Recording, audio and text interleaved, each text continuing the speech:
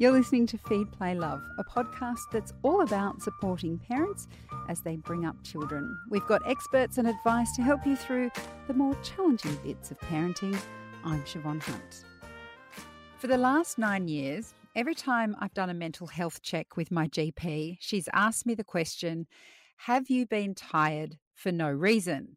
And each time she asks me, I smile and say, well, I'm a mum. Is that a reason? Because I'm always tired. When the kids were smaller, it was because they didn't sleep. Now they're older, it's the perpetual juggle of work and family.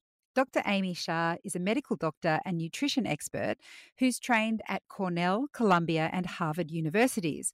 Her book is called I'm So Effing Tired, and it's all about resetting your energy levels through what we eat, when we eat, and managing our stress levels. Hi, Amy. How are you? Thank you so much for having me. Can you tell us what led to you making changes in your own diet and lifestyle? I had a personal crisis of my own. Basically, I was feeling so tired all the time, despite sleeping, despite eating the right foods. I just didn't know what was going on with me. So I basically went to my doctor colleagues because I thought maybe I just didn't know how to treat myself. And they said everything was fine. You're a mom. You have a practice. You're getting older. And I just knew that couldn't be the right answer. What would you say are the general symptoms of exhaustion? When you feel tired, often you'll feel wired at night. So tired but wired. Often you'll have GI symptoms because your gut health is so linked to fatigue and burnout. So you'll have bloating or constipation. Often your mood is changed. People feel more irritable and anxious. Also, people will definitely have other problems. Maybe you feel more inflamed. Your joints are hurting. There's many, many symptoms that you can feel. It's not just fatigue by itself. See, the thing is, I've always put my tiredness down to that fact that I'm a mum and I work and I'm doing all this stuff. And I always felt like if I wanted to feel less tired, then I obviously had to sacrifice something. I had to not work as much, or, is that a reasonable expectation alongside what you've got in this book? But are we all doing too much? Yeah, we wear burnout like a badge of honor, right? We are asked to do so many things and we think we have to because if we don't, we're lazy. Part of the things I talk about in the book is also allowing yourself every day to have a few minutes where you reset your energy. This was built into our culture, hundreds of years ago with the way our culture was set up. Now we don't have that. So we have to build that in. If you want to be great at what you do, you must build in times to refill your energy. So let's talk about the things that you go through in the book. In particular, you speak a lot about diet, and you also talk about the impact that diet can have on hormonal imbalance. I didn't actually realize that the food we eat has an impact on our hormones. Can you explain that connection for me? Absolutely. Our hormones and our gut health are intertwined. We have gut bacteria in our gut. These bacteria, they regulate our hormones. They can increase the amount of hormones. They can decrease the amount of hormones. Estrogen, for example, is very much regulated by something called the estrobolome in the gut. So gut bacteria, the health of your gut bacteria and your hormones have a very tight connection. And what role does the circadian rhythm play in all of this?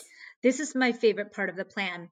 Circadian rhythms control 80% of our genes. We cannot be doing everything at once. Just like our brain needs a rest overnight to repair and solidify memories and learning, our body, our GI tract, our cells, they need time away from metabolism, like away from you eating, so that it can repair and renew. So when you are eating late into the night, you are shortchanging that process. Right. So when people talk about fasting, which is very popular at the moment, I know that you have an approach to fasting that plays into this. How exactly are you saying we should be fasting in order to make use of this circadian rhythm? We should be fasting on the hours that it's dark. But that's a basic premise. So start fasting 2 to 3 hours before bed and then continue for 12 to 14 or even 15 hours. This will give your body a nice rest between the last meal and the first meal. Most moderners are eating 15 hours a day, 16 hours, 15 to 16 hours a day. So really even saying that, hey, eat only 12 hours a day and fast 12 hours, even that is an improvement. The only thing that makes me cautious about this is I'm not a good dieter. In fact, I don't think I've ever had a diet in my life, simply because I feel like it's too much effort. And now that I have children where I'm already cooking a separate meal for them because they're so picky, I look at this and think, oh God, is this going to be really hard to implement to change my diet in order to make my gut bacteria healthier and all those sorts of things? I mean, is it difficult to implement the changes you're suggesting in the book? No, absolutely not. I have 2 children myself. I'm a busy physician and I do all of this writing and my wellness practice.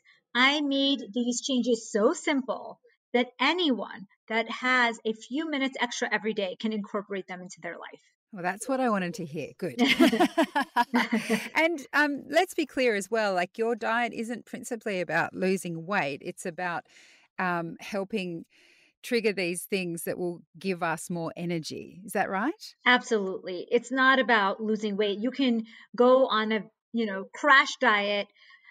This is something that you want to continue for the rest of your life, for the health of your brain, for the health of your body, to live a long, healthy life. I argue that if we just do what modern culture wants us to do, we are all destined for disease and burnout. One of those symptoms of modern life, I think, is stress. If I relate stress to my life as a mother, the things I think about day to day are, have my children got out of bed? Will I get them to school on time? Thinking about, oh, I'm going to forget to enroll them in soccer. I'm going to forget that birthday party. Okay, well, now I have to go to work. And then there's all the deadlines with work. And then there's what will we have for dinner? Although they sound very trivial, if I'm honest about it, I think each of those things has a certain level of stress in it. Yeah. How did those little stresses make us tired? When we're making multiple decisions a day, at like you said, what should we make for dinner? What should I do for my child's birthday party? What should I get for my friend for their anniversary? You make many, many decisions a day. And this is called decision fatigue. It's actually a very, very well known term in the scientific literature because we get tired as we make more and more decisions in the day. And as mothers, and as working people, we are making too many decisions every day. So, one of the things I suggest in the book is to remove some of the decisions of your day, to automate as much as you can your breakfast, your fasting. So, the things you have control over, your clothes, your breakfast, your workout, your morning routine, just build it so that you love it every day and it's there. For example, I wear my white coat and black pants every single day to work. I have the same breakfast. I have a chai with nuts and berries to break my fast every single day. I have the same workout almost every single day.